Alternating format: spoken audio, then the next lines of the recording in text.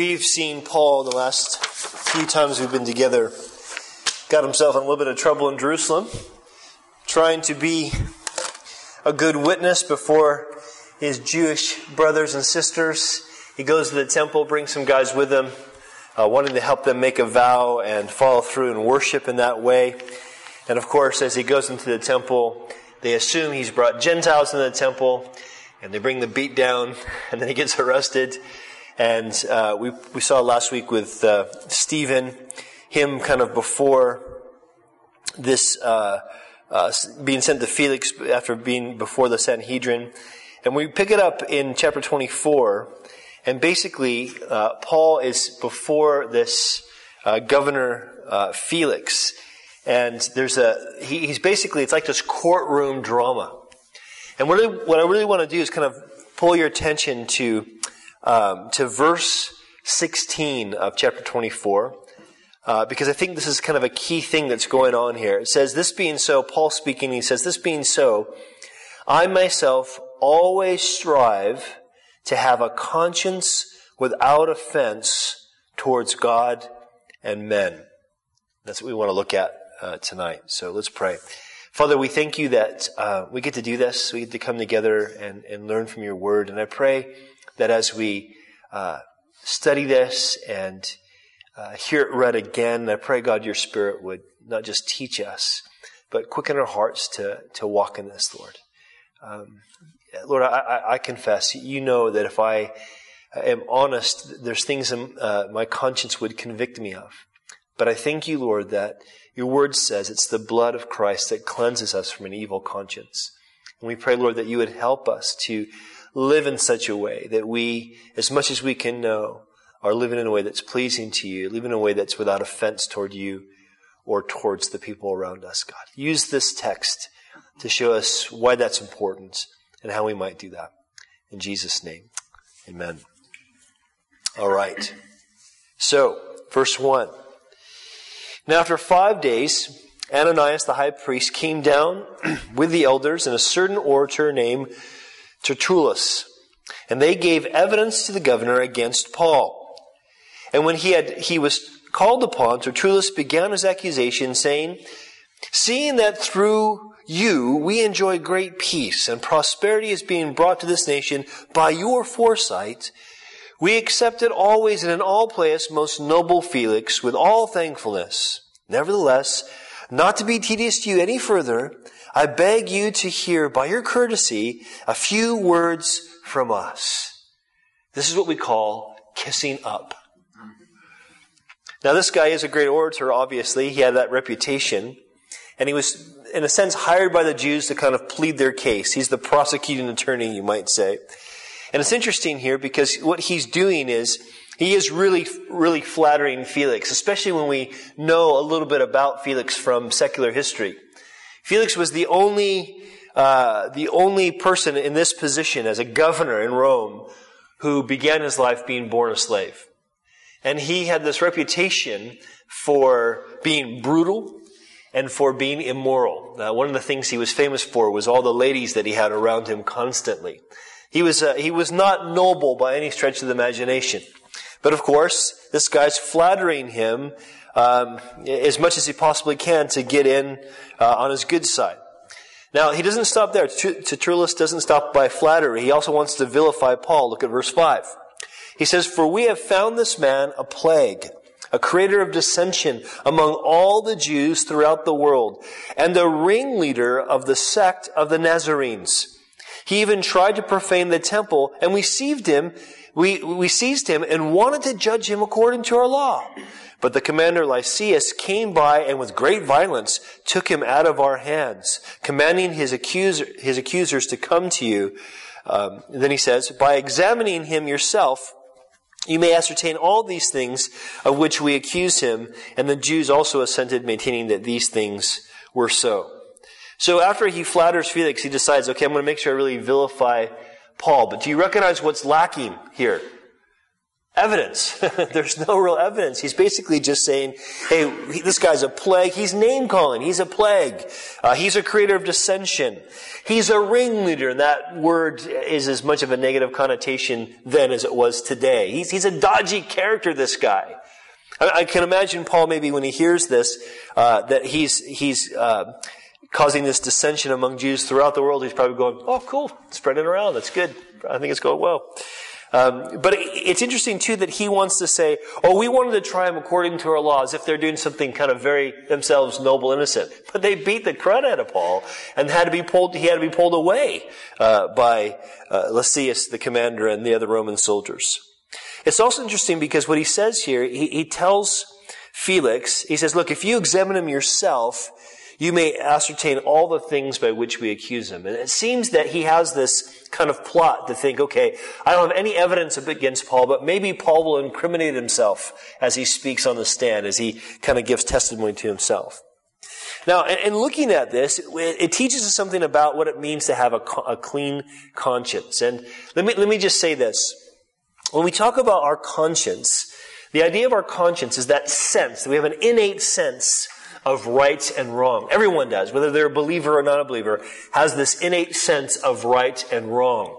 You might say the conscience is kind of a window that lets the light of God come in, or let the light of truth that comes into our hearts. Now, depending on our upbringing and our culture will depend the coloring of the glass of that window or how dirty that window is. But still we have this conscience, this ability to receive this idea of right and wrong. Paul, of course, talks about this in Romans chapter 2. So when Paul says in verse 16 that he's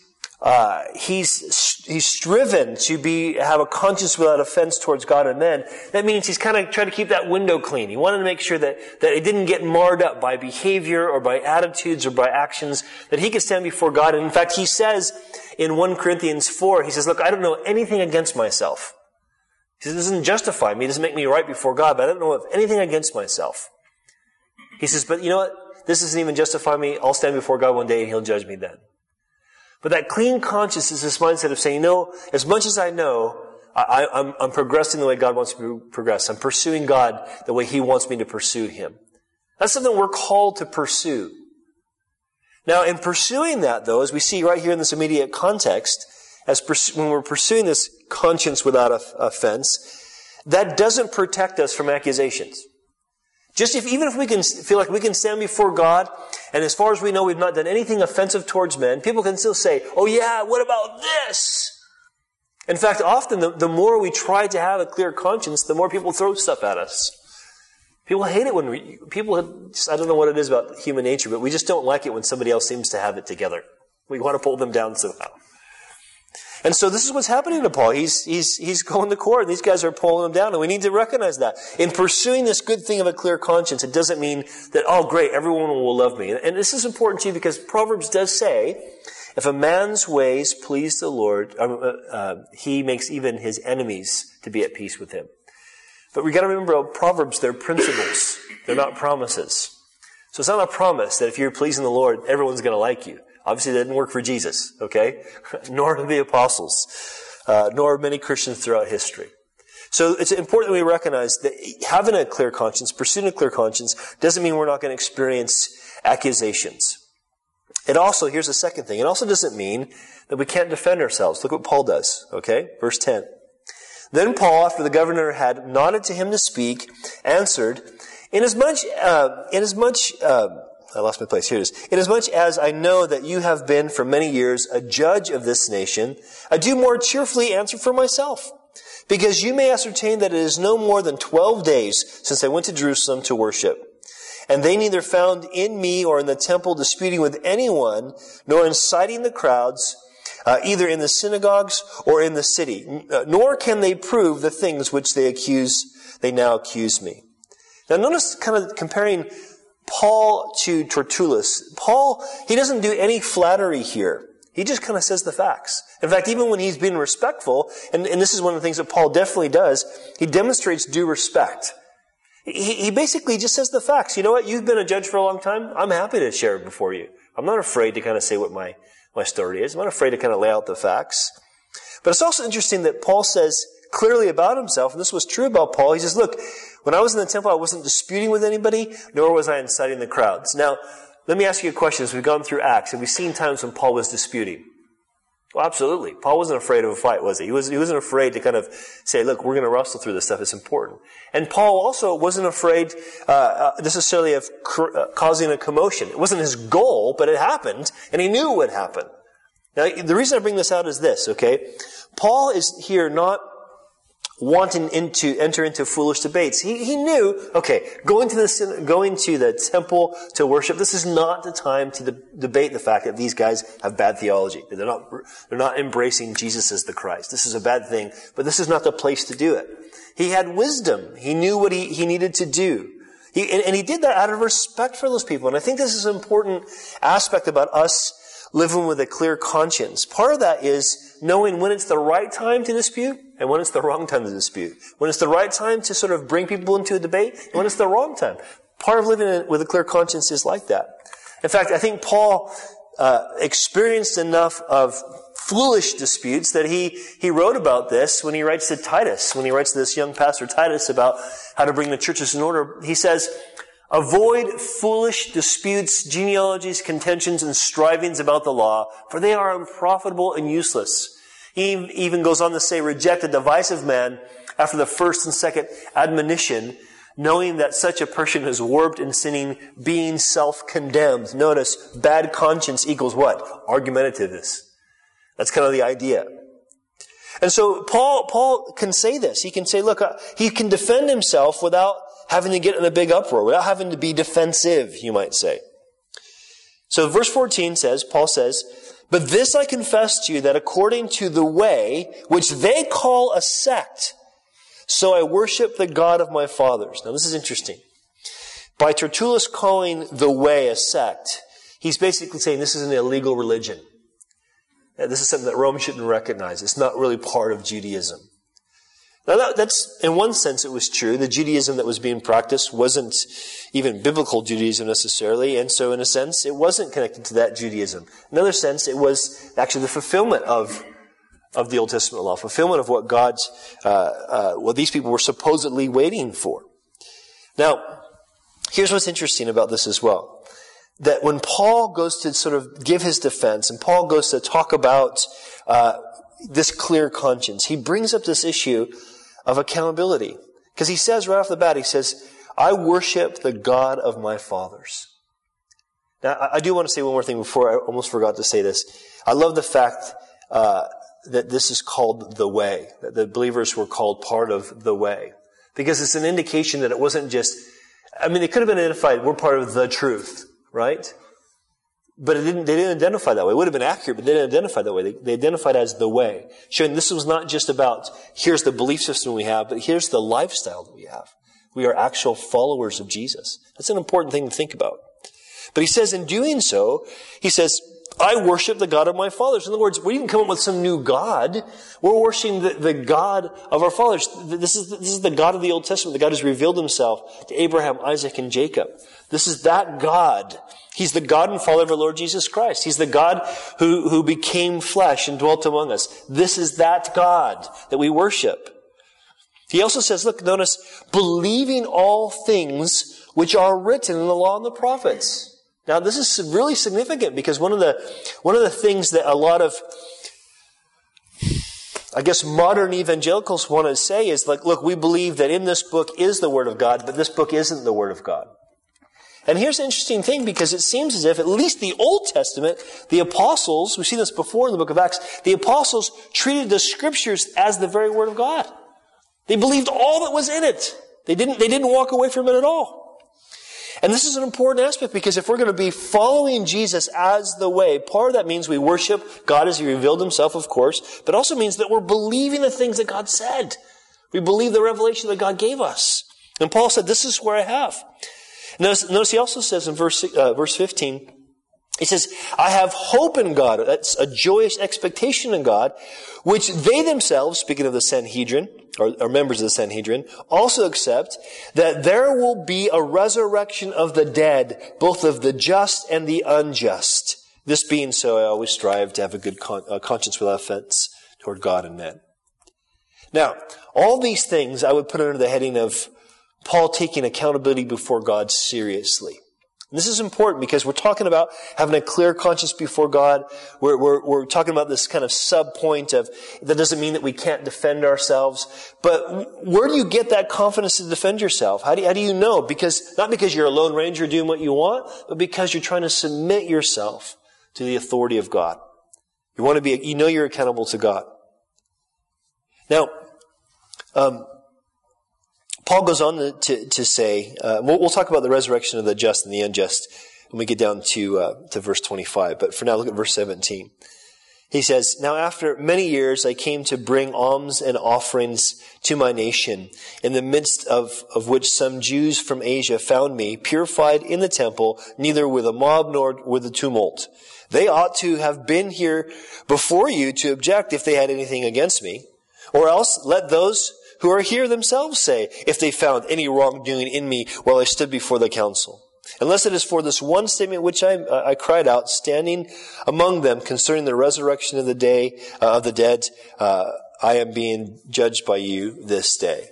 So again, Paul's exposing their lack of witnesses against them, their lack of testimony, the fact that really what you had was just some people hating the fact that he believed in the resurrection, the Sadducees hating that idea.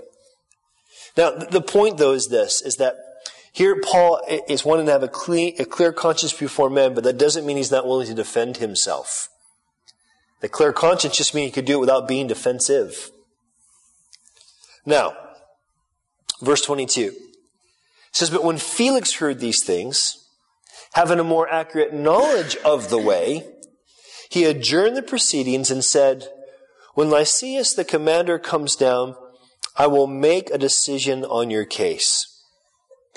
So he commanded the centurion to keep Paul, to let him have liberty, and told him not to forbid any of his friends to provide for him or visit him." So Paul, in a sense, gets put in house arrest. Now here's what Felix is trying to do. Felix is trying to take a neutral position. He doesn't want to say, "Yep, he's guilty. Go ahead, stone him if you want to. It's up to you." Neither does he say, "No, he's innocent," lest it look like he thinks that this new sect of the Nazarenes is a good thing. So he's trying to keep a neutral position. He's a good politician, I'll give him that. Okay? He's trying to keep a neutral position. What's interesting, though, and this is going to kind of bring up the third thing about having a conscience without offense. We've said so far, it doesn't protect us from accusations. It doesn't mean we can't defend ourselves. But here's what it does mean. A clear conscience before God and men, it gives us a confidence in the truth. When we are actually walking in the way, when we actually are trying to be doers of the word, when we're actually wanting to say, "God, I don't want to just understand what it means to follow you. I want to actually follow you." We're actually doing that. When we have that kind of clear conscience, then we find ourselves having that boldness that Paul has here. And this is important because we are surrounded by guys like Felix who want to try to stay neutral. Yeah, Christianity, it's a good thing. I can see how it works for you. I wouldn't want to say it's bad, but there's some weird stuff there. It's trying to be neutral. And we need to be bold with these kind of people. Not brash, not unsensitive, not looking for a dispute or inciting a riot, but definitely we need a confidence in the truth. A holy confidence that we know who Jesus is who he said he was, and he's worthy to be followed. Now, so he says this about Paul, and it says in verse 24, "After some days." Now, we don't know how long this is, but we do know later on from this context that Paul ends up being in this house arrest for 2 years, so it could have been happening from time to time over this time. But it says, "After some days, when Felix came with his wife Drusilla, who was Jewish, he sent for Paul," notice, "and heard him concerning the faith in Christ." So you get this idea that Felix is curious, at least, about this way, about this Christ, faith in Christ. Now, we also know something about Drusilla, who's named here. We know that she's, of course, it says she's Jewish. We know that she is, I want to say that, if I get this right, I want to say the niece of Agrippa II, Herod Agrippa II. Now, we also know that she was considered extremely beautiful, one of the most beautiful women around. And at this time, when she's here married to Felix, she's down the list on the number of partners that he's had, and he's a middle-aged man and she's about 18 or 19. So this kind of testifies a little bit of his character. Now, the interesting thing as well is, here she is with Paul. Maybe it was her that was provoking Felix. I want to hear about this faith in Christ. This sounds like something new. Maybe it's more progressive than the old school Judaism that I've been exposed to. I don't know. So here's what Paul does. Look at verse 25. It says, "Now as Paul reasoned about righteousness, self-control, and the judgment to come, Felix was afraid." Now, we'll talk about Felix's response in a minute, but let's look at the things that Paul decides to bring up. Let's look at this confidence that Paul had. It says first he reasoned, which means to reason means to say something thoroughly. He's really trying to present the best arguments. He's not just being preachy, you might say. He's not just saying, here's what you have to believe, buddy. He's trying to say, this is why you should believe in Jesus, and this is why you must believe in Jesus. So he's trying to explain things as thoroughly as he can, and the subjects he brings up are first, righteousness. He brings up this whole issue of righteousness. Now, look what the Bible says. Look what Jesus said in John chapter 16. Jesus said, when the Holy Spirit has come, he will convict the world of sin, notice, of righteousness, and of judgment. Of sin because they do not believe in me. Of righteousness, notice, because I go to my Father and you see me no more. Of judgment because the ruler of this world is judged. Now I see, when Jesus says there, of righteousness, the Holy Spirit's work of convicting of righteousness has to do with convicting about the righteousness of Christ. That Jesus is the standard. He is the fulfillment of the law in that he lived the law perfectly. Not just the letter of the law, more than that, he lived the spirit of the law perfectly. He's the standard of righteousness. Now you can imagine talking to a guy who was who has beat his way to the top from slavery to being a governor, someone who's known for his brutality and his immorality, talking about, yeah, but what about Jesus? He's the standard of righteousness. But this is really important because I guarantee that I'm convinced that Paul also brought up similar things that he said to the Corinthians. Like what he said to the Corinthians in 2 Corinthians 5:21, for he made him who knew no sin to be sin for us, that we might become the righteousness of God in him. I can imagine Paul bringing up this issue of this great exchange that God gives us. Takes our sin, Christ takes our sin and gives us his righteousness. And pleading with Felix to understand this. Felix, listen, think about your life. Drusilla, you know the standard of God. Jesus fulfilled that standard in a way that we can just only marvel at. We need to have a righteousness equal to his. I wonder if Paul might have brought up some of the things that Jesus talked about in the Sermon on the Mount. You know, if your righteousness does not exceed the righteousness of the scribes and Pharisees, you will by no means enter the kingdom of God. I don't know. But he labors about righteousness, but not about that, but about self-control. Probably the very opposite thing that this guy ever showed, self-control. Now, why would he bring up the issue of self-control? Is he just really trying to corner this guy about his sin? Could be, but it could also be him wanting to recognize what sin is. Remember again what Jesus said in John chapter 8. Jesus answered, he's speaking to religious leaders here, and he's talking to Pharisees and scribes who actually believed that he was probably the Messiah. He says to them, most certainly I say to you, whoever commits a sin is a slave to sin. A slave of sin. And a slave does not abide in the house forever, but a son abides forever. Therefore, if the Son makes you free, you shall be free indeed. Now, the religious people were balking against Jesus, saying, you shall know the truth, and the truth will set you free if you abide in my words. And they're like, what? We've never been a slave to anybody. And then Jesus says this. And maybe it was here with Felix that Felix hears this stuff about righteousness and thinks, I'm not that bad. I know your Jewish friends. I know these guys that kind of brought you here in the first place. They're the dodgy ones. And maybe he talks about this reality of self-control, this reality of we have choices to make. And if we find ourselves choosing to sin, guess what that proves? We are indeed slaves to sin. And we need Jesus to set us free. We can't just free ourselves. But he also talks about, notice, the judgment to come. Now, Paul talks about earlier in verse 15, this reality that he has a hope in God, that there's this resurrection of the dead, both of the just and the unjust. And I want you to quickly turn with me to John chapter 5. Really quick. John chapter 5. So in John chapter 5, Jesus is talking about judgment, life and judgment, and how he's over both those things. They both come through him. So Jesus says, John 5, verse 24, Jesus says, "Most surely I say to you, he who hears my word and believes in him who sent me has everlasting life.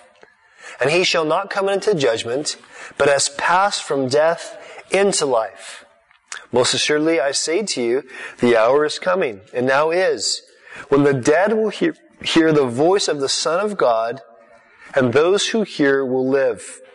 For as the Father has life in himself, so he has granted the Son to have life in himself, and has given him authority to execute judgment also, because he is the Son of Man.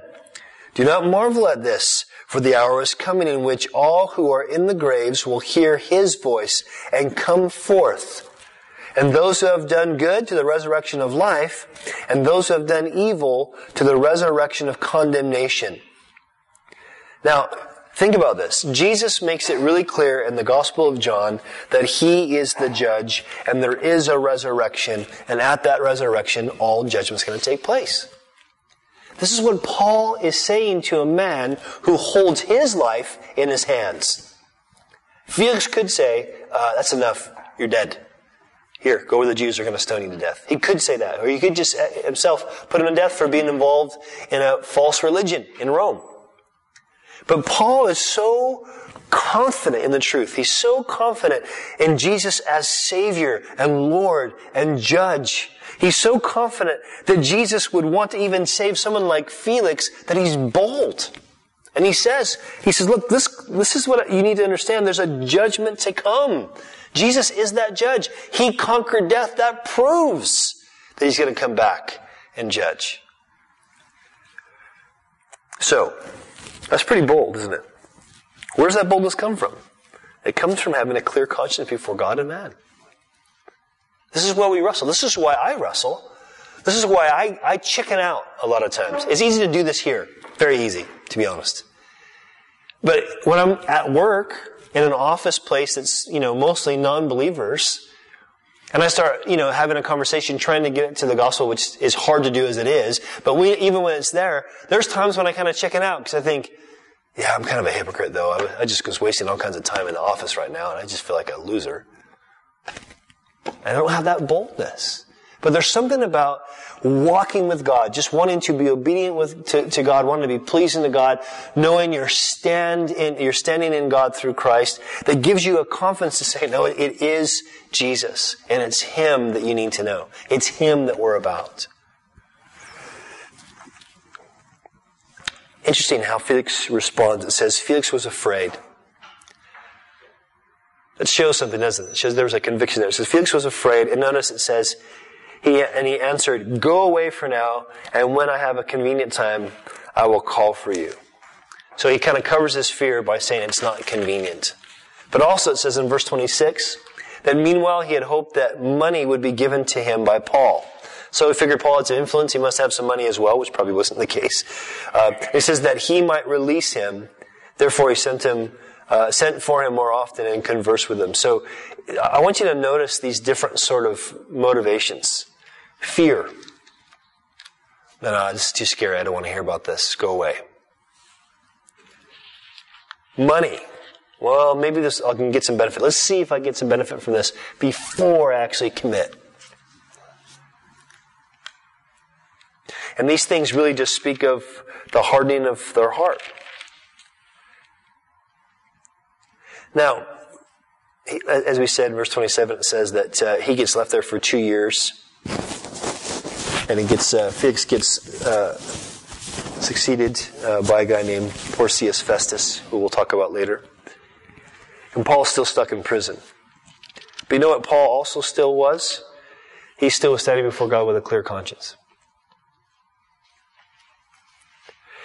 You know, when I see Jesus face to face and I'm judged, I'm confident that because of what he's done for me, he is going to say to me, well done, good and faithful servant. I am confident of that. But I know before I hear those words, there's going to be a judgment, and it's a scary thing to think about what might burn up in my life that was wood, hay, and stubble. It's scary for me to think about this idea that I'm going to have to answer for how I spent my time and my talent and my treasure. I'm going to see him face to face, and I'm going to think, why was I not more bold, more confident? I'm convinced that when the Bible talks about in the book of Revelation how he wipes away every tear from their eyes, from the eyes of the saints, those tears are not so much tears of pain, because there's no more pain in heaven. I believe they're tears of regret. I don't think if they were tears of joy, I think he let them flow. I think they're tears of regret. I think there's a reality, guys, that we look at the Apostle Paul, and I was glad that Stephen brought this up last week, because we look at the Apostle Paul, we can sometimes think, that's just Paul. No one's like Paul. Well, that's true. None of us are going to have ministries like Paul, that's for sure. None of us have the skill set or even the calling in our life that Paul had, but we do have the same Holy Spirit as Paul. We are following the same Jesus. At least we're supposed to be. And God really wants to bring us to a place. I'll tell you what, there's no greater freedom than having a clear conscience. So let's pursue this. First and foremost, the way we need to pursue it is that, as it says in Hebrews, as I mentioned earlier, by the cleansing of the blood of Christ. It's the only way our conscience can be cleansed, is to say, all right, Lord, I've blown it again today. I just pray you wash me clean again. That's how our conscience stays clean. We keep short accounts with God. We seek after him. And we say, Lord, help me to walk in obedience to you. Not to earn anything, but because you're worthy of it. That's when we're going to have this kind of boldness. Amen?